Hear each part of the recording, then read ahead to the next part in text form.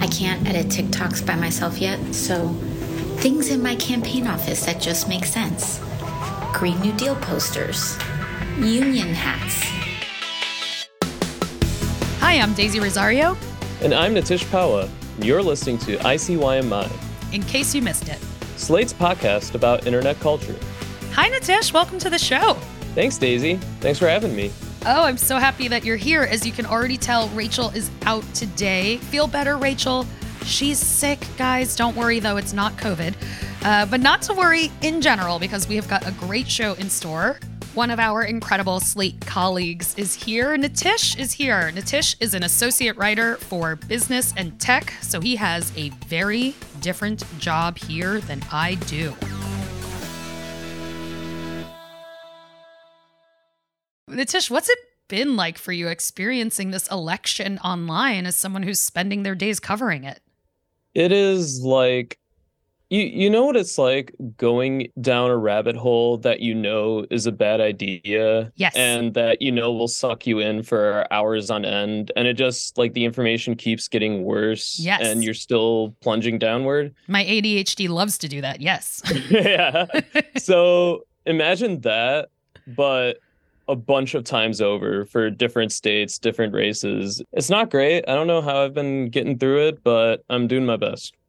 Well, bless you. I mean, I hope that when you are having to go through this stuff, you're also finding enough of like the little joys that do exist on the internet to counteract that.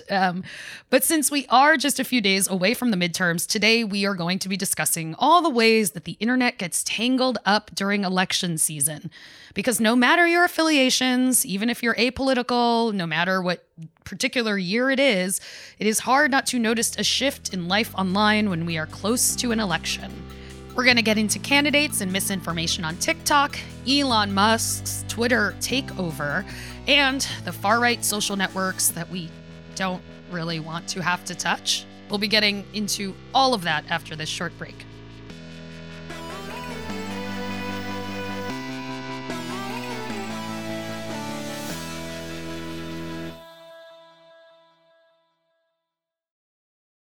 And we are back. We're going to start by talking about TikTok. But first, before we get into like the election political aspects of TikTok, Nitish, what is your general feeling about TikTok? Like, are you somebody who's on there in general? Do you like to watch it? Have you ever done a dance? Like, what's your TikTok life? Yeah, I'm an extreme TikTok lurker. I have never posted on the platform or done a dance, but I find it such a weird world that it's never like sucked me in as much as it has a lot of other people I know who like scroll for hours on end. Yeah. But every time I go on there, it's like, all right, what am I going to see? All right, few jokes, few memes. Ooh, let's check out the song later. So, right. Or even just like, you know, I follow a lot of people who have very weird jobs, or they're part of like van life or something like that, and it's always fun going along with their adventures. Are there any candidates that you've seen really using TikTok correctly? Because I mean, each social media platform really has its own personality, so like, is anybody TikToking well? Yeah, I point to a couple examples for sure. One, I think, who's been a very prominent example is Katie Porter, the representative from California. Oh, sure. She's anyway sort of a mainstay of viral clips from House hearings, which are not generally the most exciting things on earth. Right. But she has a very distinct and thorough speaking style. She has all her visual aids, her charts and graphs. Yeah, she's really good with a whiteboard. Exactly, yeah. And she's taken that to TikTok in a really, really solid and smart way. According to this chart, what is the biggest driver of inflation during the pandemic? The dark blue is the recent period. It would be corporate profits. And what is that percentage? It is 54%, and that number does stay that level of high. I think you have a very instructive example in Pennsylvania too, on both sides, with John Fetterman and Dr. Oz on the platform. I do feel like if people have largely been trying to ignore this stuff in general, like they've still probably heard about the Fetterman Dr. Oz situation in Pennsylvania. I feel like the social media fight of that is one of the big stories of these midterms. Exactly. Yeah. I mean, Fetterman has been shitposting a lot his campaign. Yeah. And part of that, he was recovering for a little bit after his stroke. So he took his campaign digital, and it seemed very effective. He had a lot of like very smart zings at Oz, but now Oz is also countered with his own savvy little digital operation. And that seems to be helping to narrow the race between them as we go into next week. So it's fascinating to see that play out. It is really interesting, in part because like these examples are all people that have been doing it well, right? Like is there anybody that you've noticed like getting it wrong, or I guess trying and failing in an interesting way? Yeah, I can definitely point to one prominent example of someone who seemed like they were getting a promising start in the app and then kind of let it slide, which is Jon Ossoff, the senator from Georgia. Oh, yeah. Already, just because he's young and in a Senate full of very, very old people, he already kind of had like that youthful sheen to him. And he got on TikTok very early on. And I noticed that he was getting a pretty big reception on the platform, just in terms of, talking about the issues, promoting his party and himself and what he's doing for Georgia. But he hasn't really posted very much since last year. Since last year? Yeah. And maybe part of that is he's not up for re-election yet, like his Senate colleague, Raphael Warnock. But I don't know. I think it's a missed opportunity. Like, I think you should probably still be using one of the most important social networks in the world to get out your message and make yourself a public figure as much as possible, especially as our politics continue to get very, very strange.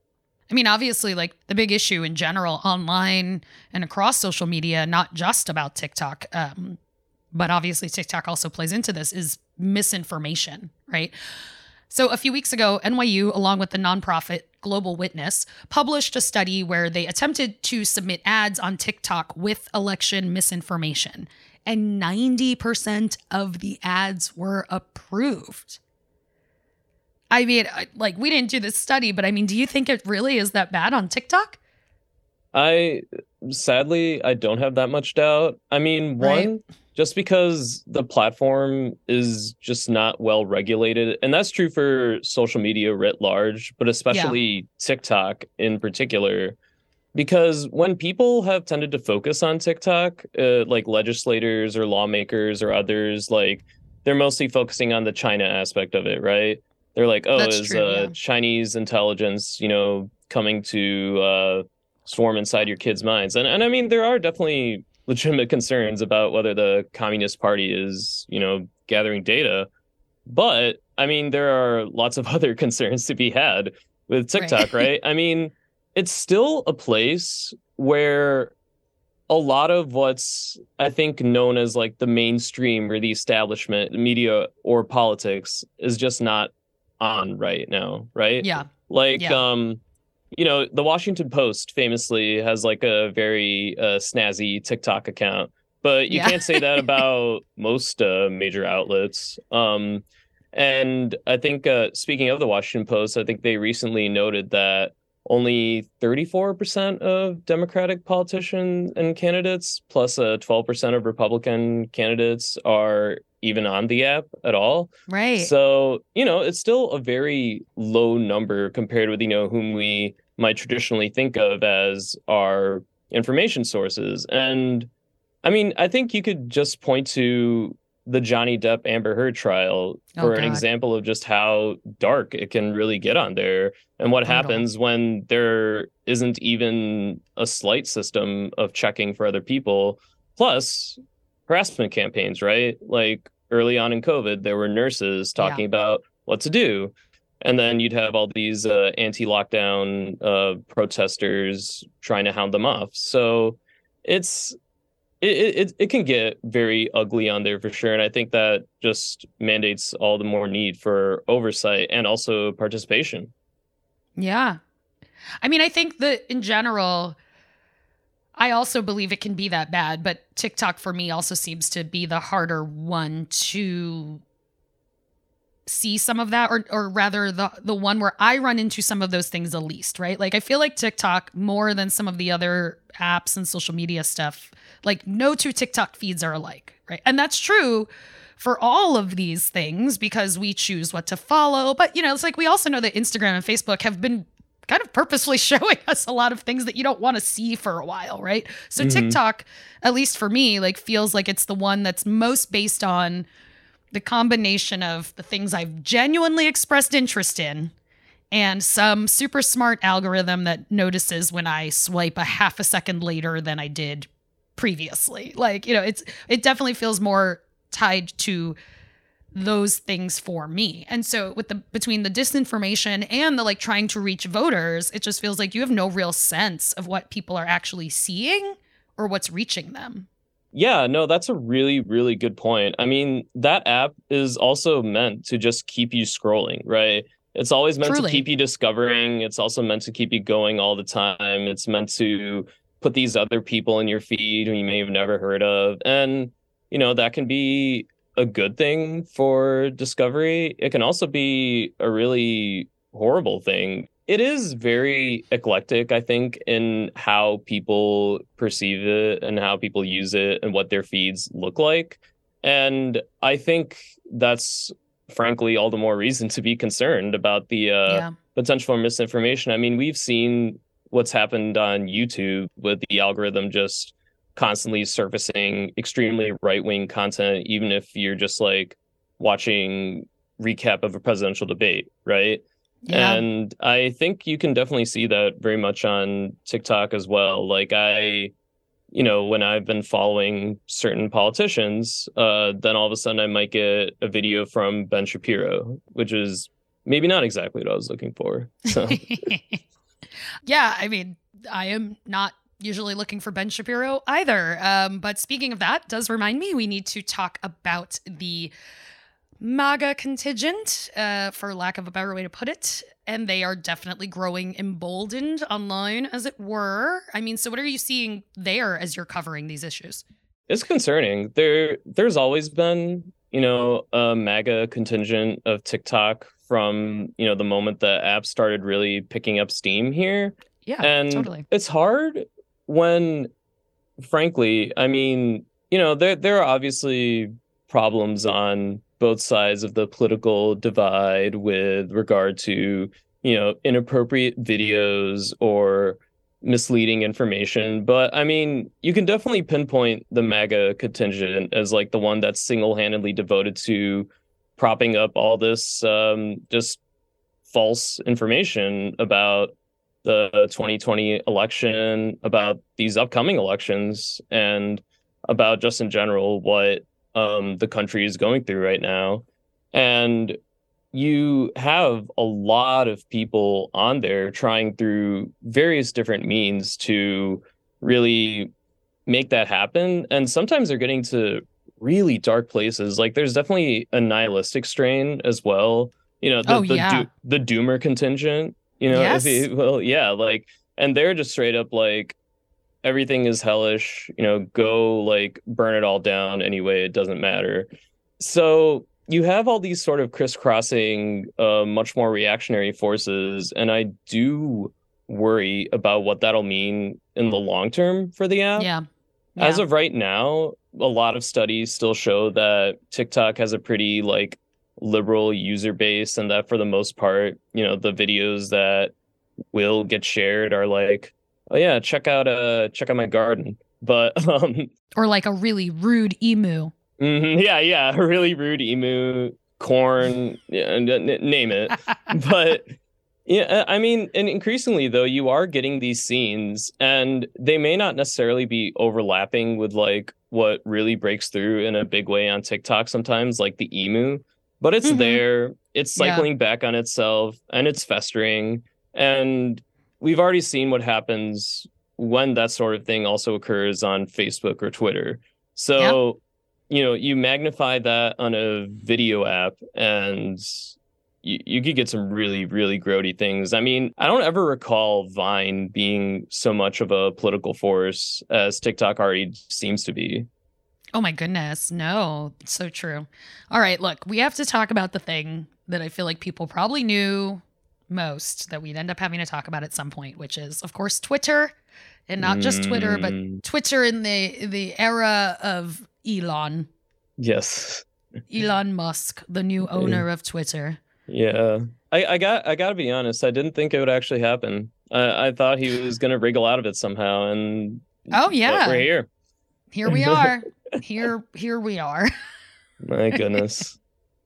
Yeah. I mean, have you already noticed anything? I will say, like, we're recording this episode at the end of the week because it's for Saturday. So Elon's officially been in charge for, like just about a week or so. So like political wise, like, is there anything that you're already noticing? Yeah. So here's the thing.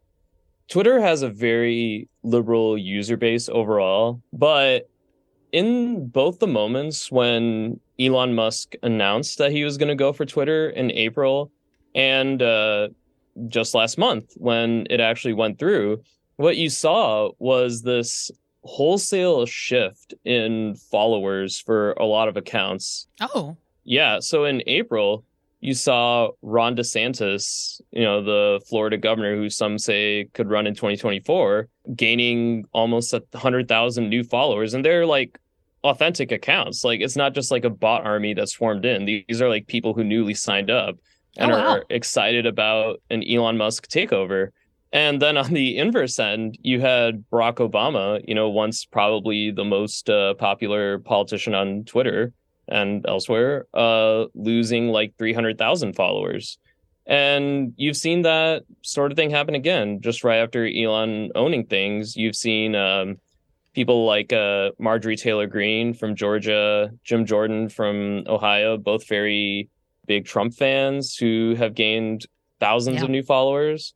Plus, you've seen others like, again, Obama, or even just like liberal affiliated accounts like Ellen DeGeneres losing much more followers on that end.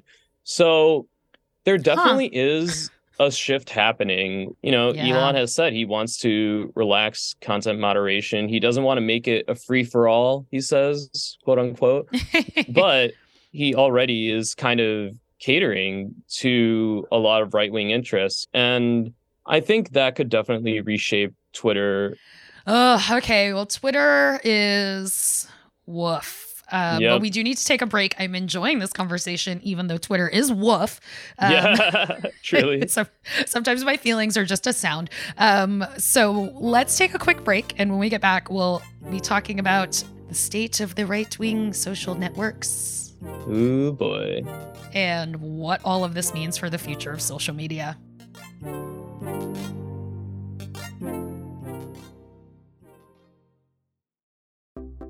Hello, new listeners. I hope you are enjoying today's show. If this is your first time listening, then welcome. You have not actually heard the real host's voice yet. I'm filling in because she is sick, but we are still thrilled to have you here. In case you missed it, our show comes out twice a week on Wednesdays and Saturdays, so make sure that you never miss an episode like this past Wednesdays on Andrew Tate and his new venture after being deplatformed online. You won't want to miss it. And we are back. I am joined by my colleague, Nitish. Nitish, just before the break, we were talking about Twitter and the sad, sad space that it has become and is probably going to be even further. I mean, before we talk about these right-wing social networks, the thing about Twitter that I can't stop thinking about, even as we get ready to talk about this, is that it has been such an extra dumpster fire already for the last few weeks alone. Like, even before Elon officially took over, like, Rachel has mentioned it on the show, like, more than once, of just kind of like the vibes on Twitter are rough right now. Like, for me, it feels like a bunch of people hanging out in a condemned house being like, we're just gonna be as messy as possible until the bulldozer actually shows up. Like, that's what being on Twitter feels like to me. What is it like in these spaces that are already reserved for the groups that people are worrying will come into Twitter and make it worse? I mean, like something like Truth Social, for instance. Yeah, so definitely since the ascent of Trump to political power, you've seen so many right-wingers create their own little social spaces. You've seen Gab, you've seen Getter, you've seen certain Discord servers. You now have a Trump Zone app, Truth Social, which he made after being kicked off Twitter. You have Rumble, which is supposed to be a sort of alternate to YouTube.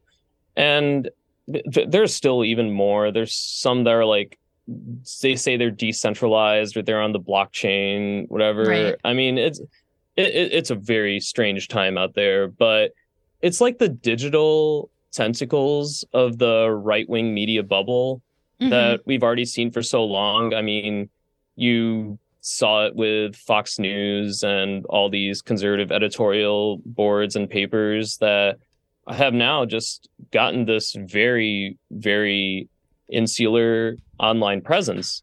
The thing is, with that, is a lot of these networks aren't that popular. I mean, this is what I was wondering. Like, are you signing into some of these and like seeing what it looks like on there? It doesn't sound like they have big user bases. Oh, no, not at all. In fact, actually, funny story about this. I found out from our, metrics tracking system that none other than Steve Bannon shared something I wrote about the upcoming Brazil elections on Getter. But this is the funny thing. There weren't that many like referrals from Getter to the piece. Like there were maybe a dozen at most. Like there were a decent number of likes, and there, he posted it with like the left is freaking out and crying over Brazil or something like that. And, a bunch of people replying like, yeah, go Bolsonaro, et cetera, et cetera. But it didn't translate into much either in the way of like just even like disaffected people coming for me or even like checking out the piece to dunk on it or comment on it or something. So oh wow, I thought that was really interesting. Yeah, that is interesting. I mean, like obviously Steve Bannon is a huge name in that I don't even know what to call it in that space, right? In that totally belief system, in that whole situation. But it looks like while he's got huge name recognition, we would say that he lacks engagement. Right. And I thought this is such a smart point from, I read this Politico piece about, I've written about Kanye buying Parler. Yes. And I read this Politico piece in preparation for that piece that mentioned, most people don't log on to social media to talk politics, right?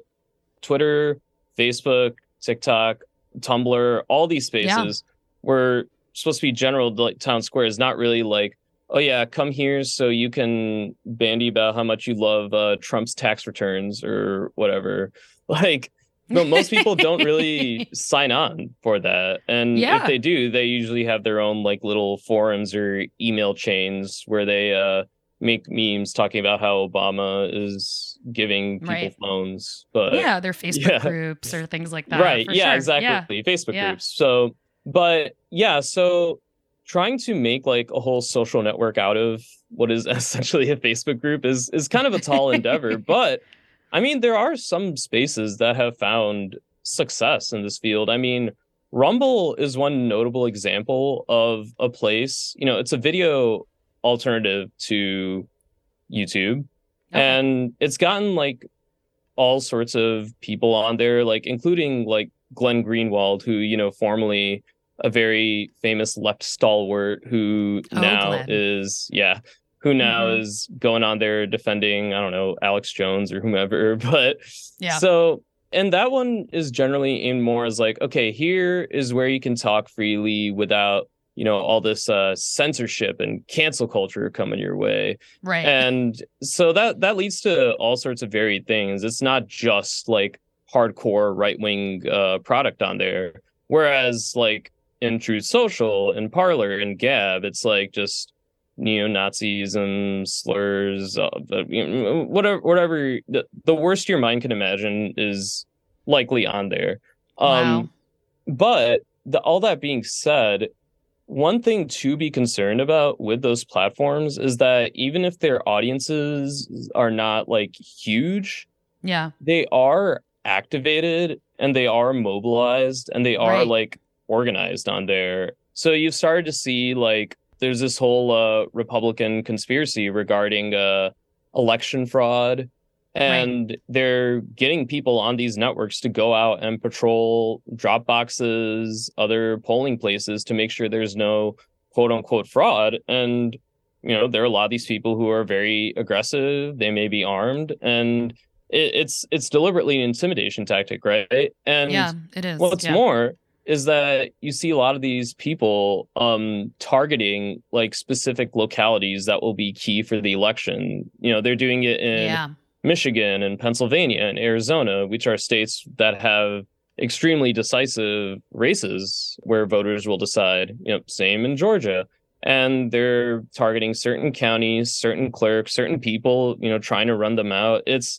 That's the very ugly thing that I think concerns me most about this upcoming midterms. And already you also have politicians who are promoting these apps, like Pennsylvania's Republican nominee for governor, Doug Mastriano, was found to have reportedly paid Gab, the very Nazi-inflected platform, for endorsements, for follower, all that sort of thing. Wow. And then you have Carrie Lake, who may just become governor of Arizona, who's, hardcore Trump fan who thinks the election was stolen. Telling people at her rallies, "Hey, come to Truth Social. I'll see you there." So that is what increasingly concerns me, and those are all going to be places where people are just exposed to the same mush over and over again, right? Yeah. And it's like going it's there, but if you don't want to engage with it, it's like you may not realize how bad it's actually getting.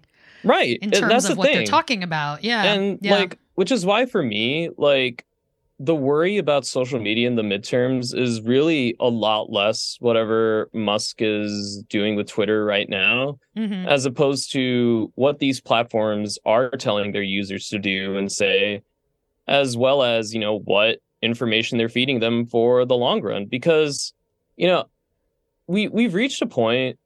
We've reached such a strange inflection point with social media, right? Like, Facebook is losing influencers and money. It's got this whole competition with TikTok. Instagram is losing out as well. They're trying to copy TikTok, and no one's happy about that. No. Twitter, we've already discussed, has long been in decline. And so, the main platforms that you could almost see as like the social media monoculture are splintering themselves, right? Yeah. In another time, you could talk about like, check out the Arab Spring protesters organizing on Facebook. I mean, it really is. It makes a difference what 10 years will do, because like 10 years ago, it was like the internet will help people find each other and be able to do things like organize a necessary uprising or, a revolution or any of this like big political stuff that we were seeing happen in other places. And now it feels like we've completely gone the opposite direction. Like the bigger fear is much, much more the misinformation and the ability for, I guess, dangerous people or people who have dangerous ideas and a desire to act on them is probably maybe a better way to describe that. Like meeting in their own kind of separate spaces where we, again, we can't access those spaces if we wanted to, but like we're not going to really want to. And so we won't realize how far along they're getting.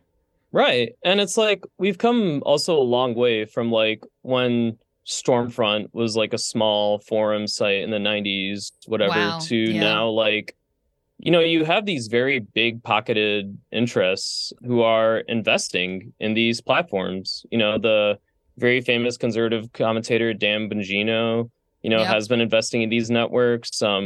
Rebecca Mercer of the very influential Mercer family has been pouring in money into Parler and to all these other accounts. Like, the money to like cultivate these networks is there. And that's what I think people really need to be watching out for. Like, increasingly, the old axiom goes, Twitter is not real life, right? But a lot of these other places also are not real life, but they do have very real world consequences. And that's what I'm really watching out for coming up. Yeah, absolutely. I mean, is there any way that we can escape it? Like, do you have any?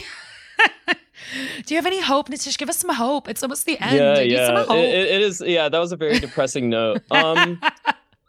Maybe I will say this. I do think that when it comes to Twitter, there has been enough of a community among different like interest groups of people with shared ideological underpinnings and such that I have a strong feeling someone's going to come along and try to make like an actual viable network for such communities. And whether it, just moves to Substack or moves to some other like new, I don't know, decentralized platform someone comes up with, like, there will be such spaces. It's going to take time, but where there's demand, something will happen. And when it comes to some of these right-wing networks, like, they're just not doing that well. Like, there's a reason they wanted to sell off Parler to Kanye. And Truth Social, Trump's platform, is also just bleeding money. The stock on it is very low. And I would truly not be shocked if, like, Trump sees that, like, the monetary worth of his favorite platform is going down, and now he sees that Elon Musk is in charge of Twitter, so maybe he'll want to go back there. Who knows, right? Right, and that's one of the concerns a lot of people have, is that Elon and company will allow 45 back onto the platform. Right, and I mean, the thing is, like, I think this has underscored the need to really regulate these platforms, right? Like, we need to actually, like, have certain public standards. We need to decide what we want, like, our conversational spaces to be. There's all sorts of stuff out there, but I think politicians are now finally getting to a place where they're increasingly skeptical of these platforms. And I think that's a good thing. And I really, really hope they actually finally take some action instead of just like calling Zuckerberg or Jack Dorsey up to testify. Oh my God. And then asking them questions that don't even make sense half the time because they don't understand the technology. Those were very uncomfortable hearings. I mean, again, most of these people are not on TikTok. They don't know. Yeah. All right. Well, thank you so much, Nitish. Thanks, Daisy. I'm looking forward to taking a little break from this stuff. Yeah. I think as soon as the midterms are done, I'm just going to go full Mariah and like commit to Christmas. Beautiful.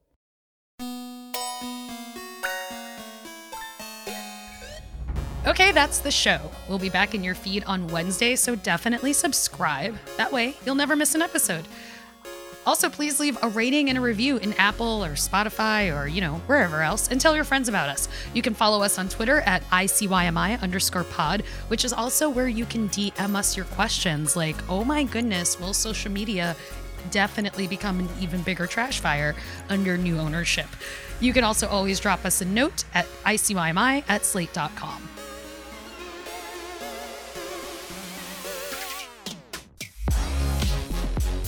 ICYMI is produced by Daniel Schrader and Rachel Hampton.